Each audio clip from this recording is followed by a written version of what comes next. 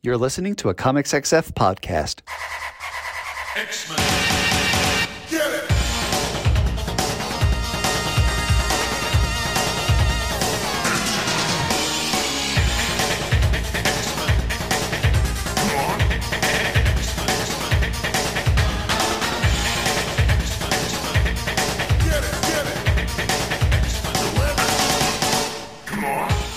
Hey everyone, and welcome to another exciting episode of Battle of the Atom. This is your weekly X-Men podcast where we're going to give you a story from A to Z. I'm Adam. And I'm the bad boy of X-Men podcasting, Zach Jenkins. Hi, Adam. Hey, how you doing? Did you figure out how to play dominoes yet? Didn't even try a little bit. I still don't really understand it myself. You know, I think you pick them out of a bag, and then I also learned that the little dots are known as pips. That's important. I did know that. Yeah, but I don't know. I didn't really give it enough time to research because we just recorded the last episode Thursday. I don't know when This is exciting content for you and me and not our listeners because, Adam, it has been a short time since we've recorded last. It has been, but we've read some fun stuff in between because this week we are talking all about the super spy, amazing character known as Domino. Domino, also known as Nina Thurman. Yup. Mm-hmm. Also known as Beatrice. Yep. Sometimes known as Beatrice, and we'll get into why this episode. Also known as Samantha Wu. Also known as Tamara Winter. Also known as Elana Valdescu. Also known as Jessica Marie Costello. Also known as Luisa Mendoza. Also known as Christina Elizabeth Alicio. Also known as Priscilla Sutherland. Also known as Hope Eldritch. And also known, of course, as Olivia Blomquist. Oh my goodness. So many aliases. And it's so funny. I mean, this is a character who literally her first appearance was not her actual first appearance, right? Just for the end of New Mutants all the way through the first 10 issues of X-Force, she's Copycat. And then we learned that Domino has actually been held captive this entire time by, what was it, Tolliver? I think Mr. Tolliver. Yeah, it was Mr. Mr. Tolliver. Tolliver. Also known as Genesis, also known as Cable's kid. Wild stuff happening there. So Domino kind of shows up just as a side character and Cable's, love interest / sidekick / she's the breakout character of New Mutants 98. Yeah, I thought it was going to be Gideon, but no, it wasn't. That cover is amazing.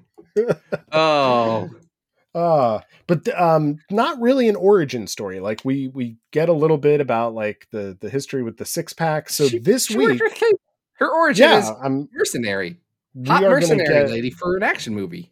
Yeah, we're going to get a little bit more into who Domino is and some of her rollicking adventures. We are. And do you know why we're going to do that, Adam?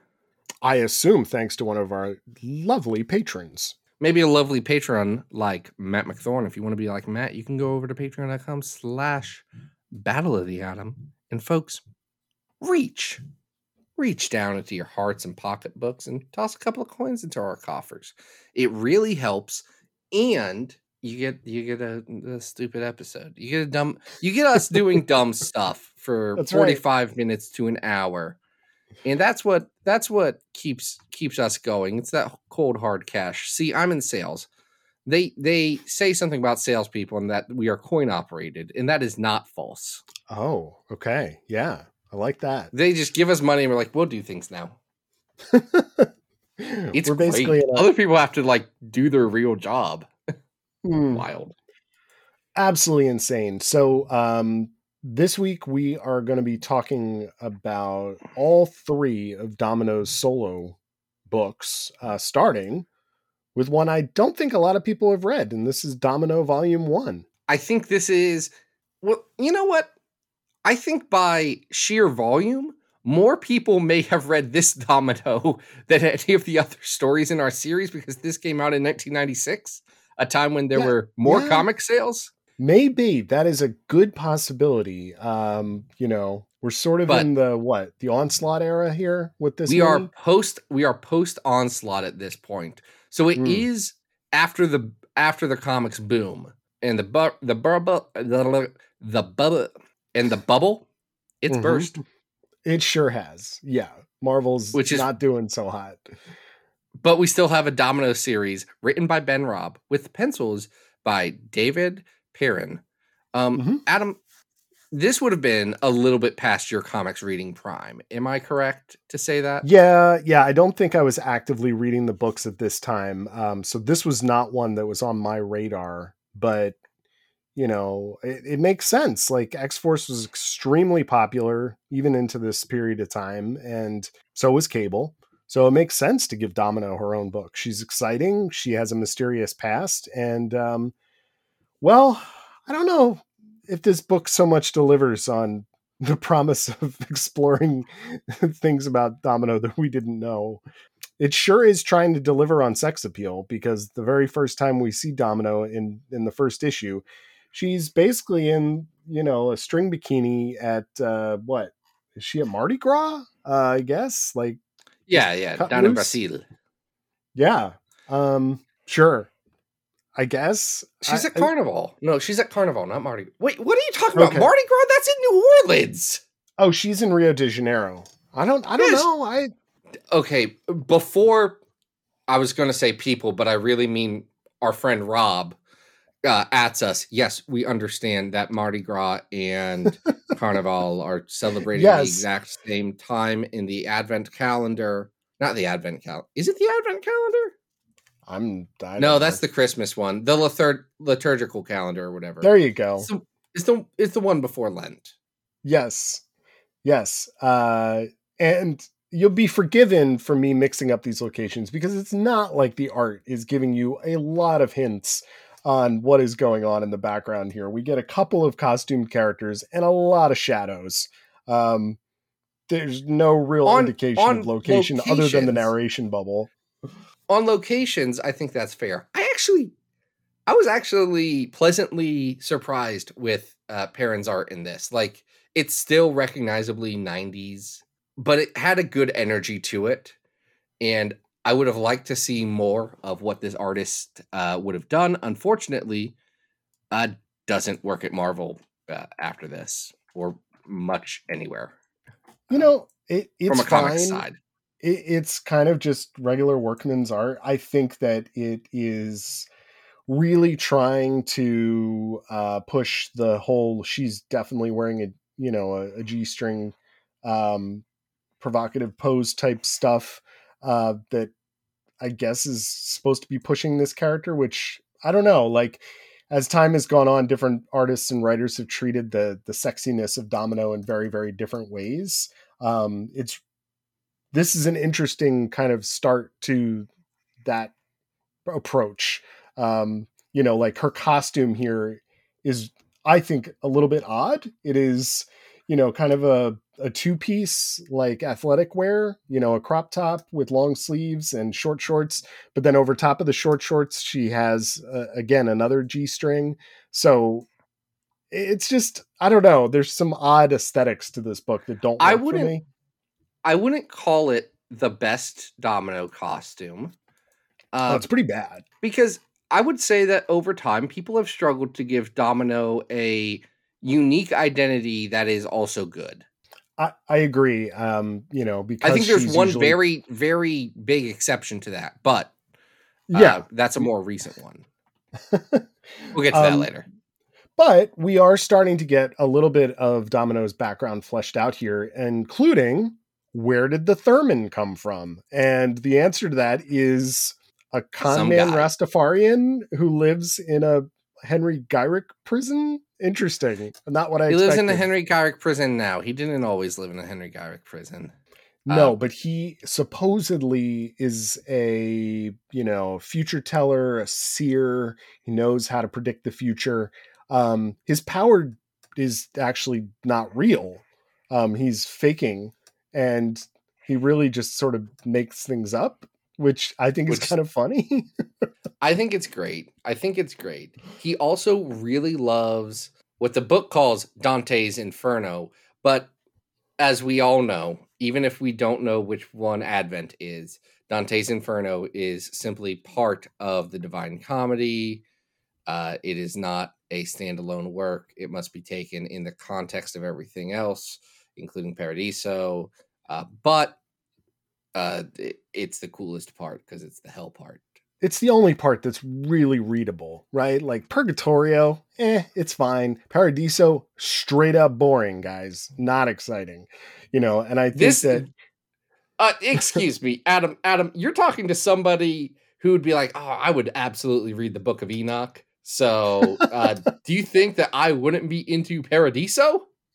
Listen, Inferno's fun, right? It's got all these famous faces. People are being tortured in exciting ways. It's right? got Dante being catty. Like, actually, you're going to hell. You're going to hell. You're going to hell. Yeah. Paradiso, if I remember correctly from reading that in college, is like a whole volume of just like, yay, angels and light. And it's like, yeah, I don't care. This is not exciting at all.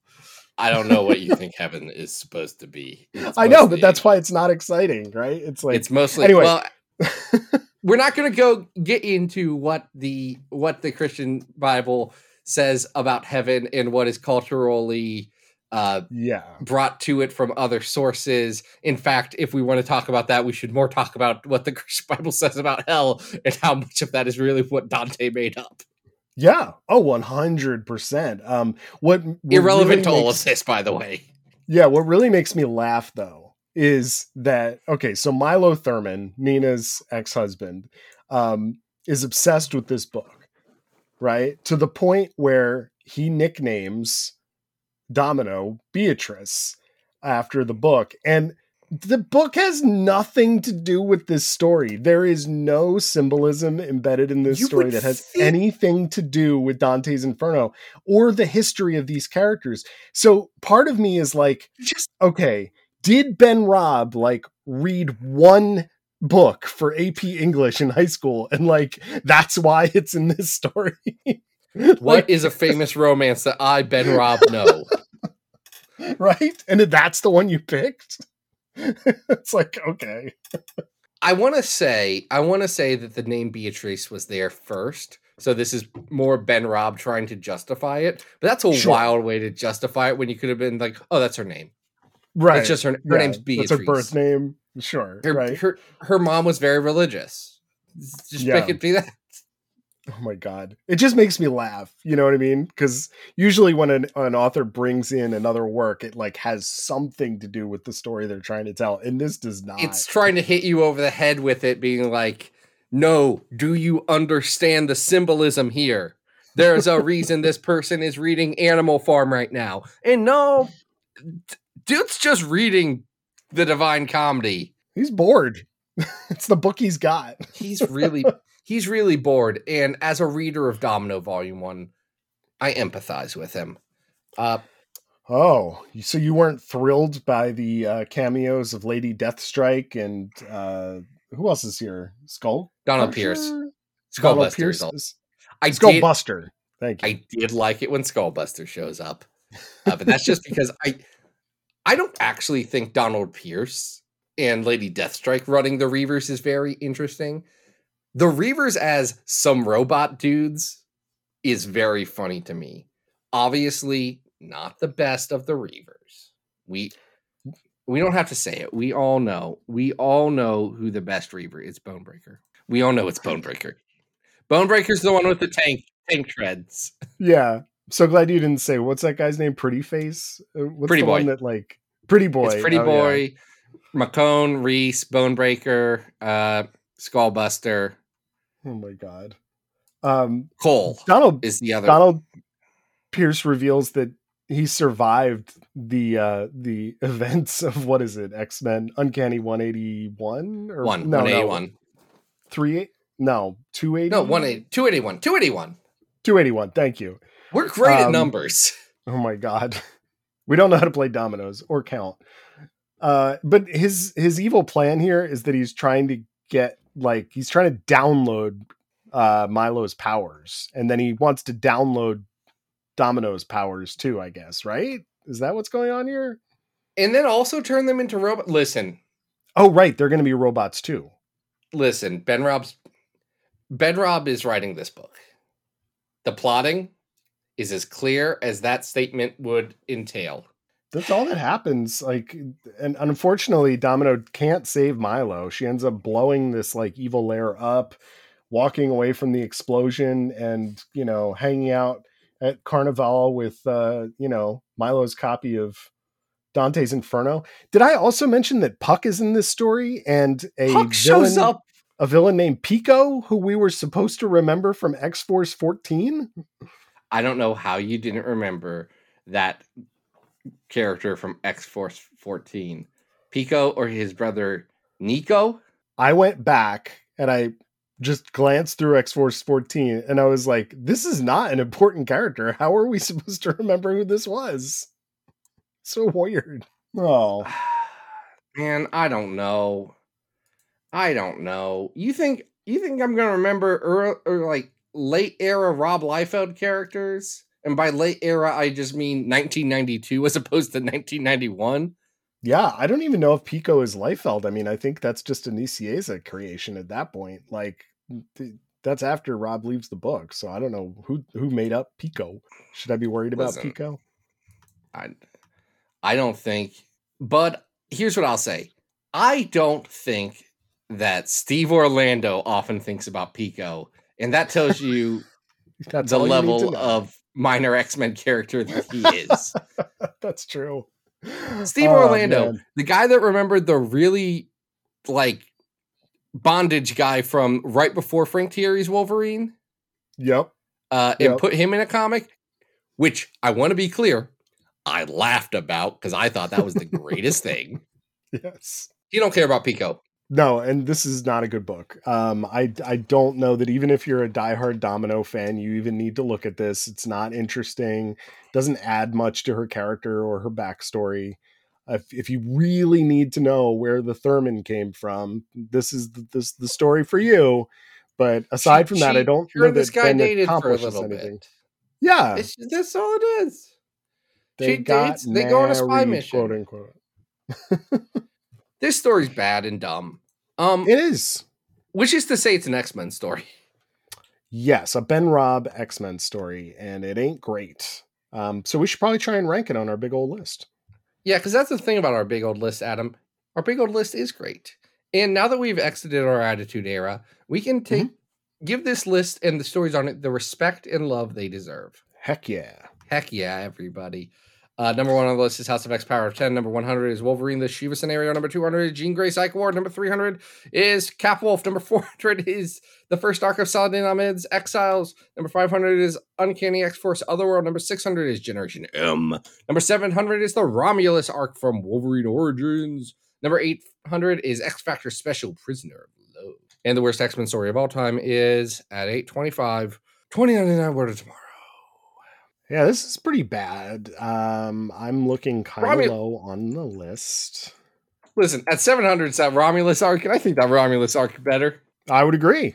There's not a lot happening here. This story does not have much of a pulse. So I think we're, at the bare minimum, we're in the 700s here. I would rather... It's better or worse than Black Sun? This isn't as bad as Black Sun. Black Sun is down at 767. How do you feel about it next to the Wolverine story we ranked last week, Frank Thierry with Mr. X? I think that's at least trying more. And that says something, because that story's not trying much. Yeah. I would tend to agree with that. I have highlighted 2 nothing stories. Spider-Man and X-Factor Shadow Games and Psylocke and Archangel Crimson Dawn. Yeah, that's about where we're at. We're right there. Those are at 754 and 55 respectively. Right above them is X-Women. I have to give X-Women the nod on this because that's not a good book, but it is. X-Women does exactly what they wanted it to do.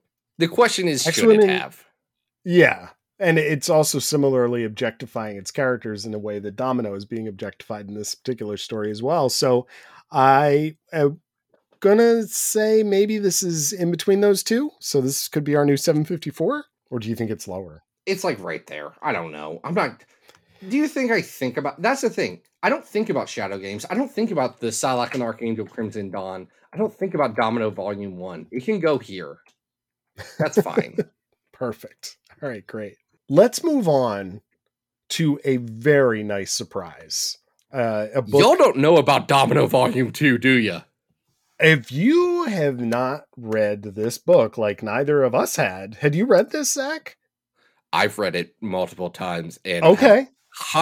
Adam, just to be clear, I had the same reaction as you. I just had it several years ago. Okay. I was like, oh, no one talks about how great this is. Never knew this even existed. And holy cow, Domino Volume 2. Wow. What a huge improvement from Volume 1. What's our creative team here?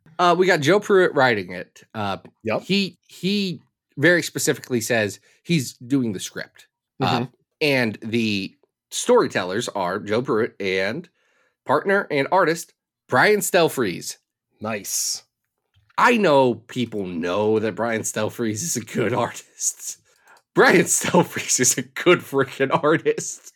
I am so blown away by the art in this book. And it's so interesting. I want to go back to the credits, though, because the way that things are credited is supposed to be like a film, right? Yeah. So the screenplay is Joe Pruitt. The cinematography is Brian Stelfreeze. And what you're already evoking, even before you get to the very first page, is we're going to be watching a sick spy movie.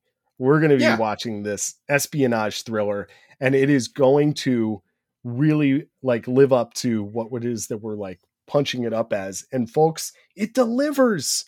Like, it totally delivers from page 1. It's so good. That's the thing about Domino Volume 2 is that it says, hey, I'm a comic book. Mm-hmm. I'm gonna tell a super cool comic book story. Like, here's a more modern comp that may be I think actually very familiar for people. Y'all know the Chris Samnee and Mark Waid Black Widow, the one where it was the Chris Samnee and Mark Waid Black Widow. Mm-hmm. Yeah, this shares a lot of that same energy of let's just let this artist go crazy. And Adam, I love it. I love it when comics artists get to go crazy on spy stuff. I love Old Dog from Declan Shalvey right now. Like that Black Widow series. I love Domino Volume 2 because it's just them doing a spy story with Domino and incredible visuals.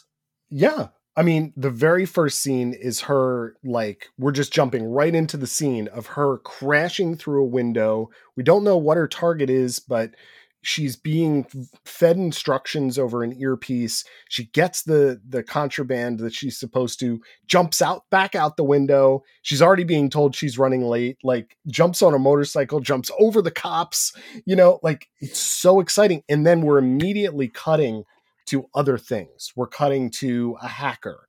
We're cutting to the person that, hired her for this job, who, is this very, very interesting character that fits right into kind of the Mission Impossible thing of like the guy behind the desk that's, sending on the crazy missions. And all of this stuff is just fascinating. I'm just spellbound by it immediately. And we realize very quickly what Domino is out to do. She wants to find her mother. So unlike the last book where, it was a little bit unclear, like what the motivation was here, we've got a very, very direct idea of what Domino wants, the emotions behind it. And there's a complex set of steps that it takes to get to that information, and also some surprises along the way, which is a lot of fun. It is. I think it's really exciting to see. It's a fun look at it. Listen, it paints Domino essentially as the bad girl spy character. And there is a larger conversation to be had about, well, is that the only way for a woman to be an action character? And that's a very valid conversation. But Domino's already that, so why don't we do the best thing we can with it and do it really cool? Like, here's the thing. Nothing about this, like, I don't know if nothing about this has to be Domino, but that's just more because Domino is a pretty generic character outside of her design, all things considered. She's kind of, flippant about doing spy stuff, but really, really cool and level-headed and excited about a lot of things, and incredibly talented at everything. But it executes everything so well in this. Like, that it's like, oh, is her handler going to betray her? Oh no, he got fridged and now she feels bad about it.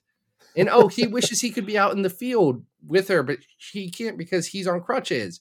It's this like, there's a lot of like, yeah, I've seen this movie or I've seen this beat, but it's done so well that I don't even mind. Like, it's done in a way to evoke, like, this is the familiar beat that you're trying to get out of this. We are trying to give you a spy movie. We're giving you the spy movie things. We recognize they're the spy movie things, but look how well we're playing with our toys. Yeah. Yeah. There's the hidden, mini discs. There's, hackers hacking into databases. There, are secret military operations happening here. And one of the things that we have to note is that Stelfreeze, among other things that he draws incredibly well, the fight sequences in these books are some of the best things I have ever seen in a comic book ever. I'm not being hyperbolic here. Like, no, they are simply incredible. Like, if people remember when I went off about the Paul Smith Wolverine Silver Samurai sword fight, I'm not kidding. The way that these are drawn are on that level. There is this amazing scene where Domino finds a mini disc inside of a fish tank, and this group of villains that are known as the Arma Jesuits, they're basically like religious ninjas, right? Like, they're monks, but they're also... Fact. Just real quick. The Arma Jesuits are one of the best things in Marvel, and it's a shame that we are not constantly talking about the Arma Jesuits. They look great, right? And there are just these sequences of action that are so clear, and the camera direction of where Stelfreeze is pointing the perspective, it's so clear what's going on in panel to panel. It's amazing. That's followed up by another sequence where her handler is attacked by them. It's just as good, he's being flipped out of his chair, and we learn that, like, his crutches have little spikes in them. So now he's fighting with those. And I'm just blown away by this book. Now, you mentioned that Domino may just kind of be a blank slate, but I do think that this series also does a very good job of building out her backstory in an interesting way that does build her character. Right. I think that's absolutely fair. Yeah. We learn the basic components of what is her actual origin story. Right, which is this idea of Project Armageddon, and which is not a Weapon Plus thing, which is an easy opportunity to be like, by the way, and then this was Weapon 11. This is the one, right? Forgot about. Here we go. Yeah, this is the one. They could do that in a heartbeat, and everyone would say, okay, that's fine. Yeah, I'm very glad that it's its own thing. I think for the sake of this story, yes, but it has too many overlapping themes with everything else in, like, Weapon X, and in the general, hey, we trained you to be this super powered whatever for government blah blah blah weapon secret thing. That's like, just tied it, like, at this point you could just say, and yeah, that was tied into this whole thing, and it would all be clean, but it doesn't matter. That's just like an opportunity if someone wants to go back to it. Yeah, I mean, if you really wanted to share universe and just say Project Armageddon was Weapon 11, I mean, sure. Like, that wouldn't be a problem. Go for it. I get a little bit peeved, like, that everything has to be part of Weapon Plus all the time. Like, it doesn't all have to be the same shady organization. Hold on. There can be many different shady organizations. Hold on, Adam. Are you mad that they retconned Brute Force into being part of Weapon 2? No, that's amazing. Come on. That's so Are you mad that they retconned Main Thing into being Weapon 4, aka Weapon IV? Like, yeah, Ivy? That's pretty great. Hold on. That's pretty great. The Weapon Plus stuff that Chris Robinson was trying to put together right before Oxbox is one of my favorite things to, like, think about what could have been. Yeah. I don't have a lot of pitches in the world because I don't write or draw or have anything to do with comics. Marvel, call me up if you want a Weapon Plus series. I got I got a Secret Weapon Plus series that you can use as a Venom series first. It's the whole thing. I got you. I got you down. Does it involve Red Hulk, but the good Red Hulk, the one with a mustache? Yes, it absolutely does. Sounds great. I'm on board. Adam, it's the best thing I've ever come up with, and I will never do anything with it. Yeah, so normally, like, I would spoil the ending of this. I don't know if I really want to. Like, there's some fun surprises that get to the end here with who Domino's mom is and what she encounters inside of the Project Armageddon facility. And the choices that Domino has to make in her life. Yes. It is... Y'all, you know how everyone talks about how interesting Uncanny X-Force is and some of the ideas that get brought up in that? Yep. I was thinking the same thing. Yeah, I mean, for obvious reasons. Listen, this is almost kind of a better version of it. Like, I think Uncanny X-Force goes on for longer and does some interesting things with the repercussions of the themes, but this is also kind of like a better version of the best part of Uncanny X-Force. No lie. I thought the exact same thing while I was reading it, and I was so happy with the way in which this wraps up, because it still opens, there's the doors open for, additional stories, and there are obviously things stemming out of this because of, all of the world building that this does, but it also just exists as this very, very tight 4-issue mini that is one of, it's just one of the best things I've read in a really long time. And I'm so excited that we got a chance to talk about it. I highly recommend it. Here's the thing. Did you like that part in Deadpool 2 where it was the good part and Domino did things? That lasted for what, 5 minutes? Yeah, but the good part. Yeah. The good part of Deadpool 2? Sure. Everything you like about that is in this. It's fun. It's charming. It's beautiful. I cannot say enough good things about Stelfreeze in this. Like, it's a mastery of the form. Like, he understands comics, and Pruitt, to his credit, knows exactly he knows who the star of the show is. Yep. He knows that he's there to get out of the way and let his artist do the work. And folks, if I wanted to read a novel, I'd go read a novel. If I want to read a comic, I want to see something cool. I want the visuals to mean something. I want it to add up, and I want the storytelling to be done with the comic part of the comic. Mm-hmm. You want to tell me a story? I can hear a story a billion different ways. I can only get a comic in one way, and I want the comic, dang it. It's living testament to how important the artist has to be as part of the storytelling of a comic book. And that's what makes it so successful. So I have a feeling this is going to do pretty well on the list. I'm very interested to see where it ends up. I mean, this is a top 100 story. No questions asked. Absolutely. This is a top 100 story. So right now at 100, we have the Shiva scenario. This is top 100. This is better. This is better than 54. We have Chamber 1 through 4 around this same time. This is better than that Chamber series. And I like that Chamber series a lot.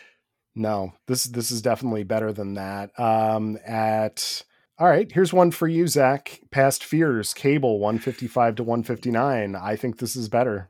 I'm turning around. I'm looking at my piece of art. I know. Cable 150. I mean, it's better than. Sorry. Brian Stelfreeze is really good, guys. I don't know what to tell you. Now we're getting into it, though. Top 50 is tough. There's some really amazing stuff in here. Top 50 is tough, but let's look at it. Havoc and Wolverine Meltdown is at 41. That's another artist showcase. Yep. It's a 2 artist showcase, but it's an artist showcase. How do you feel about it compared to this?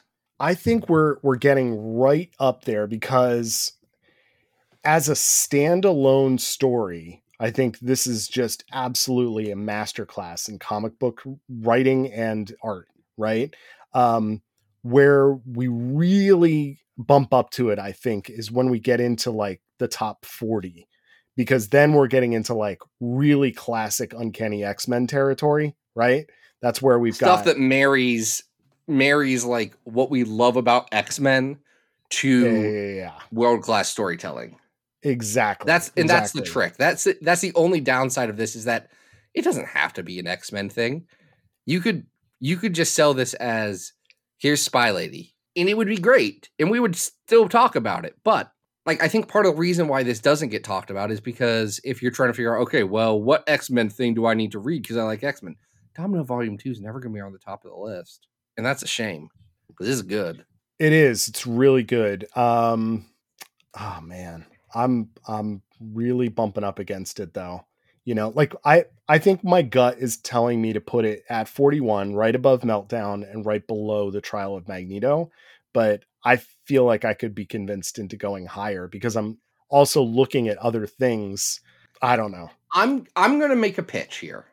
Go ahead. And this is a pitch that I think is reasonable, maybe a little aggressive, but I want us to have to think about this. Yeah. Go ahead.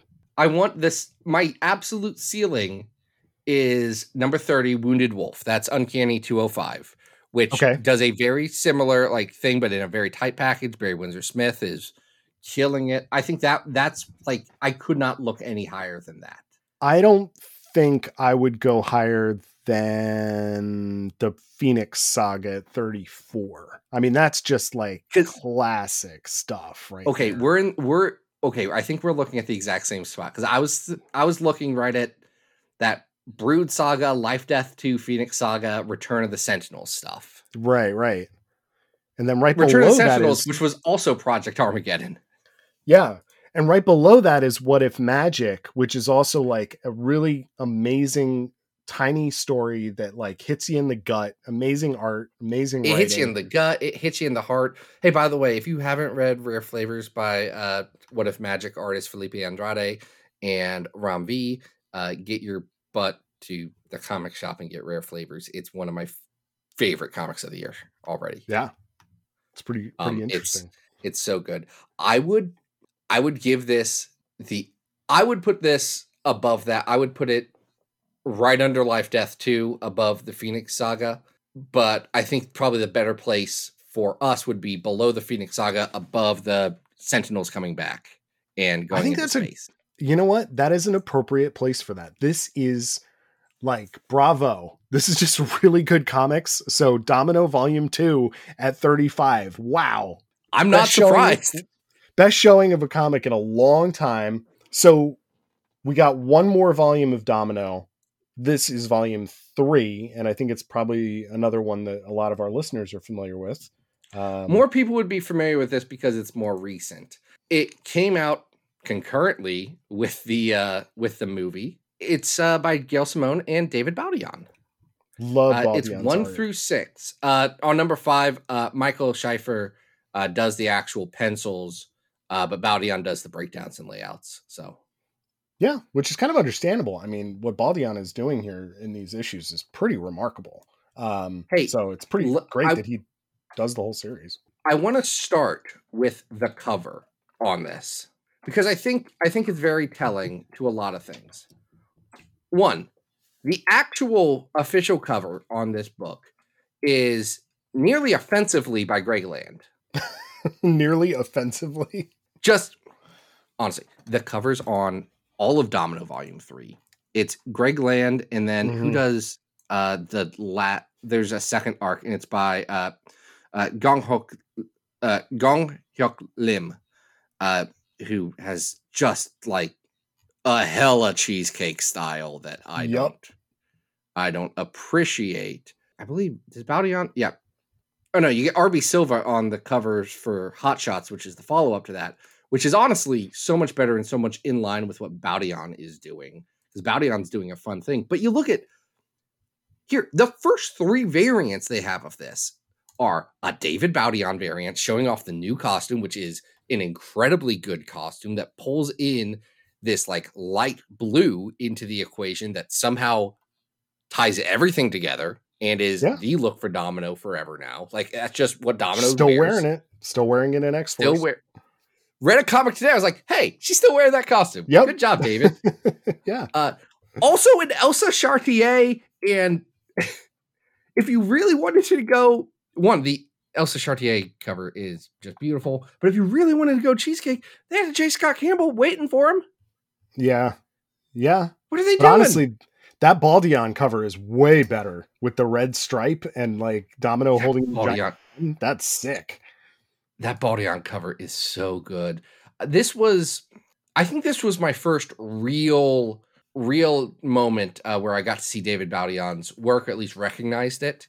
And you recognize it from the start that it is something special. I'd read stuff with him before. Like I've read X-Men Legacy that he had done. Sure. But nothing clicked as, oh, this is a guy to watch out for before Domino. And then he had a great streak with Domino, Gwenpool Strikes Back, X Factor, Baldion on another level. He's outstanding. Where do you fall? So we've talked about Baldion at length recently in our X Factor. Baldion good. Baldion good, everyone. Go buy Render by Baldion and Leah Williams whenever it comes out eventually. It's just an outstanding artist. Where do you fall on Gail Simone? Simone is notorious as this Twitter figure who likes to kind of just put out these nonsense tweets and bait the internet community and trend. Love that for her. I had Gail Simone muted on Twitter for years, so I didn't have to see it because her specific brand of Twitter content annoyed me. Yeah.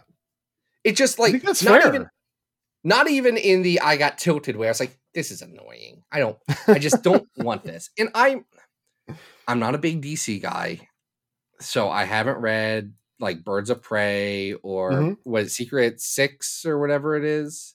I haven't read a lot of Gail Simone stuff outside of Marvel. So I can't say, Secret Six. I was right. Man, I know things sometimes.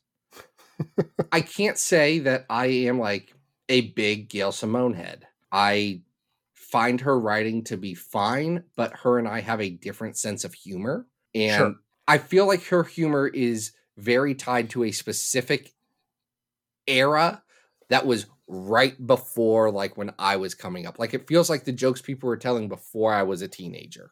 Okay. And how they were telling jokes right before I was a teenager. So it always feels a little old to me, even when it's like not that.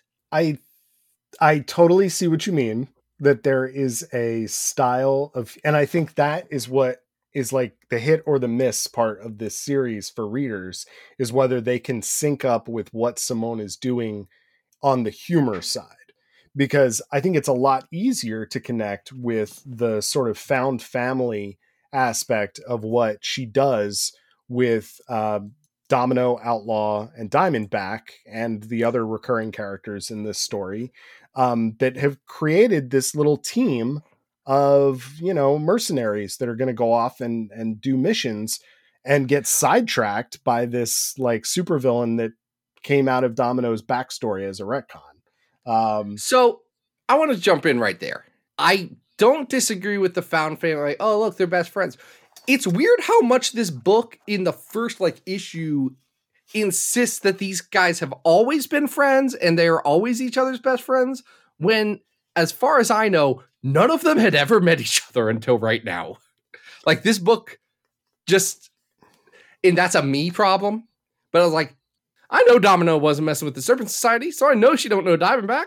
And I checked because I haven't read it. I haven't read this part, so I checked. Domino doesn't show up in like Agent X or all the stuff that Outlaw is from, a character that I have known existed. And I'm like, I'm sure Gail Simone has done great work with her, but also a character that like J. Scott Campbell would draw a lot of. Sure. Right. I mean, and that seemed to be her entire purpose as I have known the character.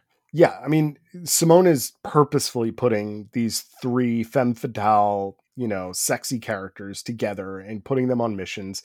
And yes, they've only, by the stories telling, known each other for a couple of months. They've only been doing missions for a short period of time. But you're right. They are like bosom buddies, as if they've been friends since childhood. But it works. It's in the story's favor. Me. It's hard for me to get that. That is one of the best parts. Is that they are friends.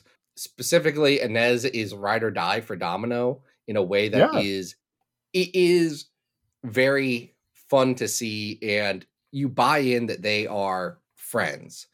Mhm. What I buy in less, one, Domino gets a dog at the beginning of this that's called Pip, and I'm like, that's cute, but it feels like they gave Domino a dog because they gave Hawkeye a dog in that Good Hawkeye series, and people keep being like, let's just give the superhero an animal in issue 1, and we'll hope it's good, and then maybe they can buy an apartment building and be a landlord. And Domino doesn't buy an apartment building in this; she commandeers a steamboat, which is weird. They do own that is their headquarters. Like a casino boat. Right. Like she has her apartment, but then they also commandeer the casino boat. I don't know. There's some weird, quirky things about this story that are just kind of weird. Adam, it is so quirky. It is so quirky. It is also much more of a Marvel Universe book than I would have thought, because the couple things, right? First issue has a big party with a lot of Marvel Universe characters, not just X-Men. We also get a rescue from Spider-Man in the second issue. And then Amadeus Cho's Hulk becomes a major cast member in these first 6 issues. He's like kind of part of the team. He's the 4th person. So this is not just an X book. It is connecting itself to the larger fabric of the Marvel Universe. And I think that's an interesting approach. And I think that's a perfectly fine approach, specifically for Domino, a character who is so, like, Domino's not sitting there like, man, am I on Charles' side or am I on Magneto's side? No, how do I feel about the specific applications of getting mutant rights? No, Domino's like, I want money and I have a gun. Mm-hmm. She's great and I love her. She's done nothing wrong. No, and I do think that, Gail's take is different than what we just read in Domino Volume 2, for sure. There's definitely a much more comedic take, but there's also a lot of tragedy involved in this story. So the villain is this character named Topaz, who seems to be with this old man in the beginning, and it turns out that he is like the anti-Domino. So every time that her luck powers worked, he became injured because of it. Topaz developed this like deep hatred for her because she fell in love with this guy. And now she's out to get Domino, which leads to what I think is the most fun part of this first. What do we do? The first 6 issues here is that Domino needs to control her luck powers better. So she goes and trains with Shang-Chi, who she's got the hots for, and it's so much fun. I like that part in issue 4. The problem with the Shang-Chi parts is twofold for me. And it all comes down to issue 5, where Baudion doesn't draw. He lays it out. And you can very clearly tell, like, these are still his layouts. Some of the, like, roughs are like, oh yeah, this is how Baudion would do some stuff. And they pick an artist that does a lot. Like, that meshes with Baudion's style. Unfortunately, it's a pale imitation. Right. And when 5 is 2 things. One, it is and here's all the cool moves that Domino learned from Shang-Chi. Mm-hmm. So you don't get the cool martial art fight at, like, you don't get the best artist for what needs to be the artist showcase. And while Baudion's, I liked Baudion's action, probably like character work and like character acting is his stronger suit. I do think his action's very dynamic, and I would have preferred it in this case. It seems like just a scheduling thing happened with this. That's part of comics. But also in the 5th issue, like, the anti-Domino guy dies, but Domino's in a completely different place. And, like, it feels like the story almost comes to a climax with Domino not even being around. And then it has to come to a climax again in the next issue.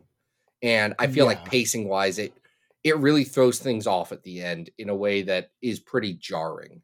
What'd you think about, this is interesting, right? Because we've got a little bit of like branding synergy going on here, that in the culminating fight with Topaz, Domino shouts that she's a Disney princess.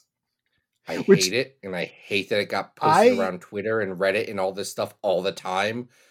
Like, Listen, it's just humor is subjective. Yep. And there's some stuff that works for some people, some stuff that doesn't.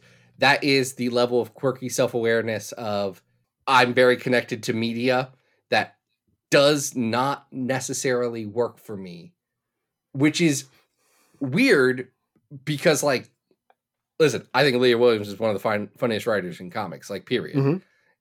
And if someone said all of these exact same things but was talking about a Leah Williams book, I would sit in here and say, I disagree with you. But, like, I can't sit here and be like, no, I don't get it. I understand. And I am now on the other side of that equation with a writer that, like, just does not click with me.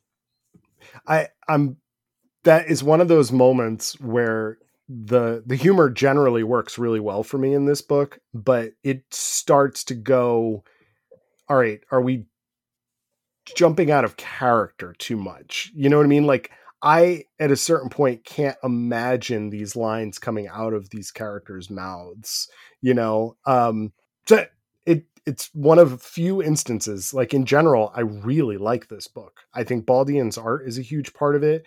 I think the whole idea that she goes and, like, has this sexy training thing with Shang-Chi is a huge part of it. I enjoyed reading this quite a bit.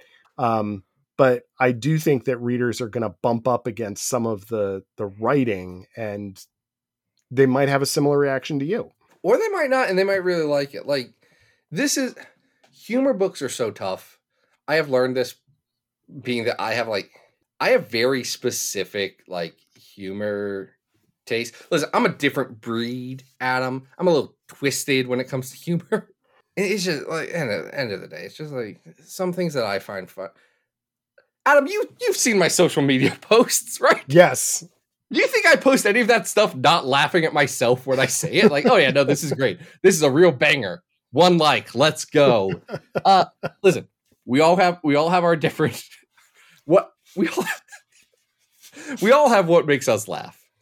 And that's never going to be the same for everybody. You're talking to a guy who's still quoting an MTV skit show from the 90s, and no one knows what I'm talking about when I quote The State. So, like, I totally get it. I think there's just different iterations of what tickles people's funny bones. And I think this series is going to hit really well for a lot of people. And then other people might look at it and say, maybe this is a little too far afield from what I expect of the character. But I have to recommend it because the Baldian art is just so good.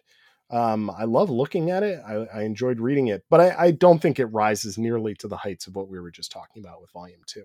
So where do you think it goes on the list? My dude, that's a question that you need to ask when I'm not on a different tab. I'm now back on the list tab. Okay. This a 200s book, a 300s book, a 400s let's book? See. Like, at 203 is Extermination, and I like Extermination better than this. Yeah. I mean, down at 300, we have Hearts of Darkness. I like that better than this. Hearts of Darkness better than this. But is it better than... Hey, another Domino story. I think this might be better than the Weapon X Sabretooth in Charge arc at 400. If Ricardo Lopez Ortiz drew that entire arc, no. But Ricardo Lopez Ortiz only draws part of it. In fact, like, Ortiz would have the same kind of energy that this book needs. Like, him and Bounty Hunt are pretty similar. And there is a callback to that book in this where a bunch of Domino's X's are around, and it's Colossus and Cable, and she's like, I like a big slab of man right here. Like those big men. That's right. Look at them big boy. Right. It's big boy season. All right, so we're in the 300s. How far up do we want to go? I'm looking. There's some. I have a feeling you would not put this ahead of X-Men Black Mojo at 363. I would not put this ahead of X-Men Black Mojo. It turns out that Scott Aukerman and I have more similar comedic tastes than Gail Simone and I. I don't know who could have thought of that.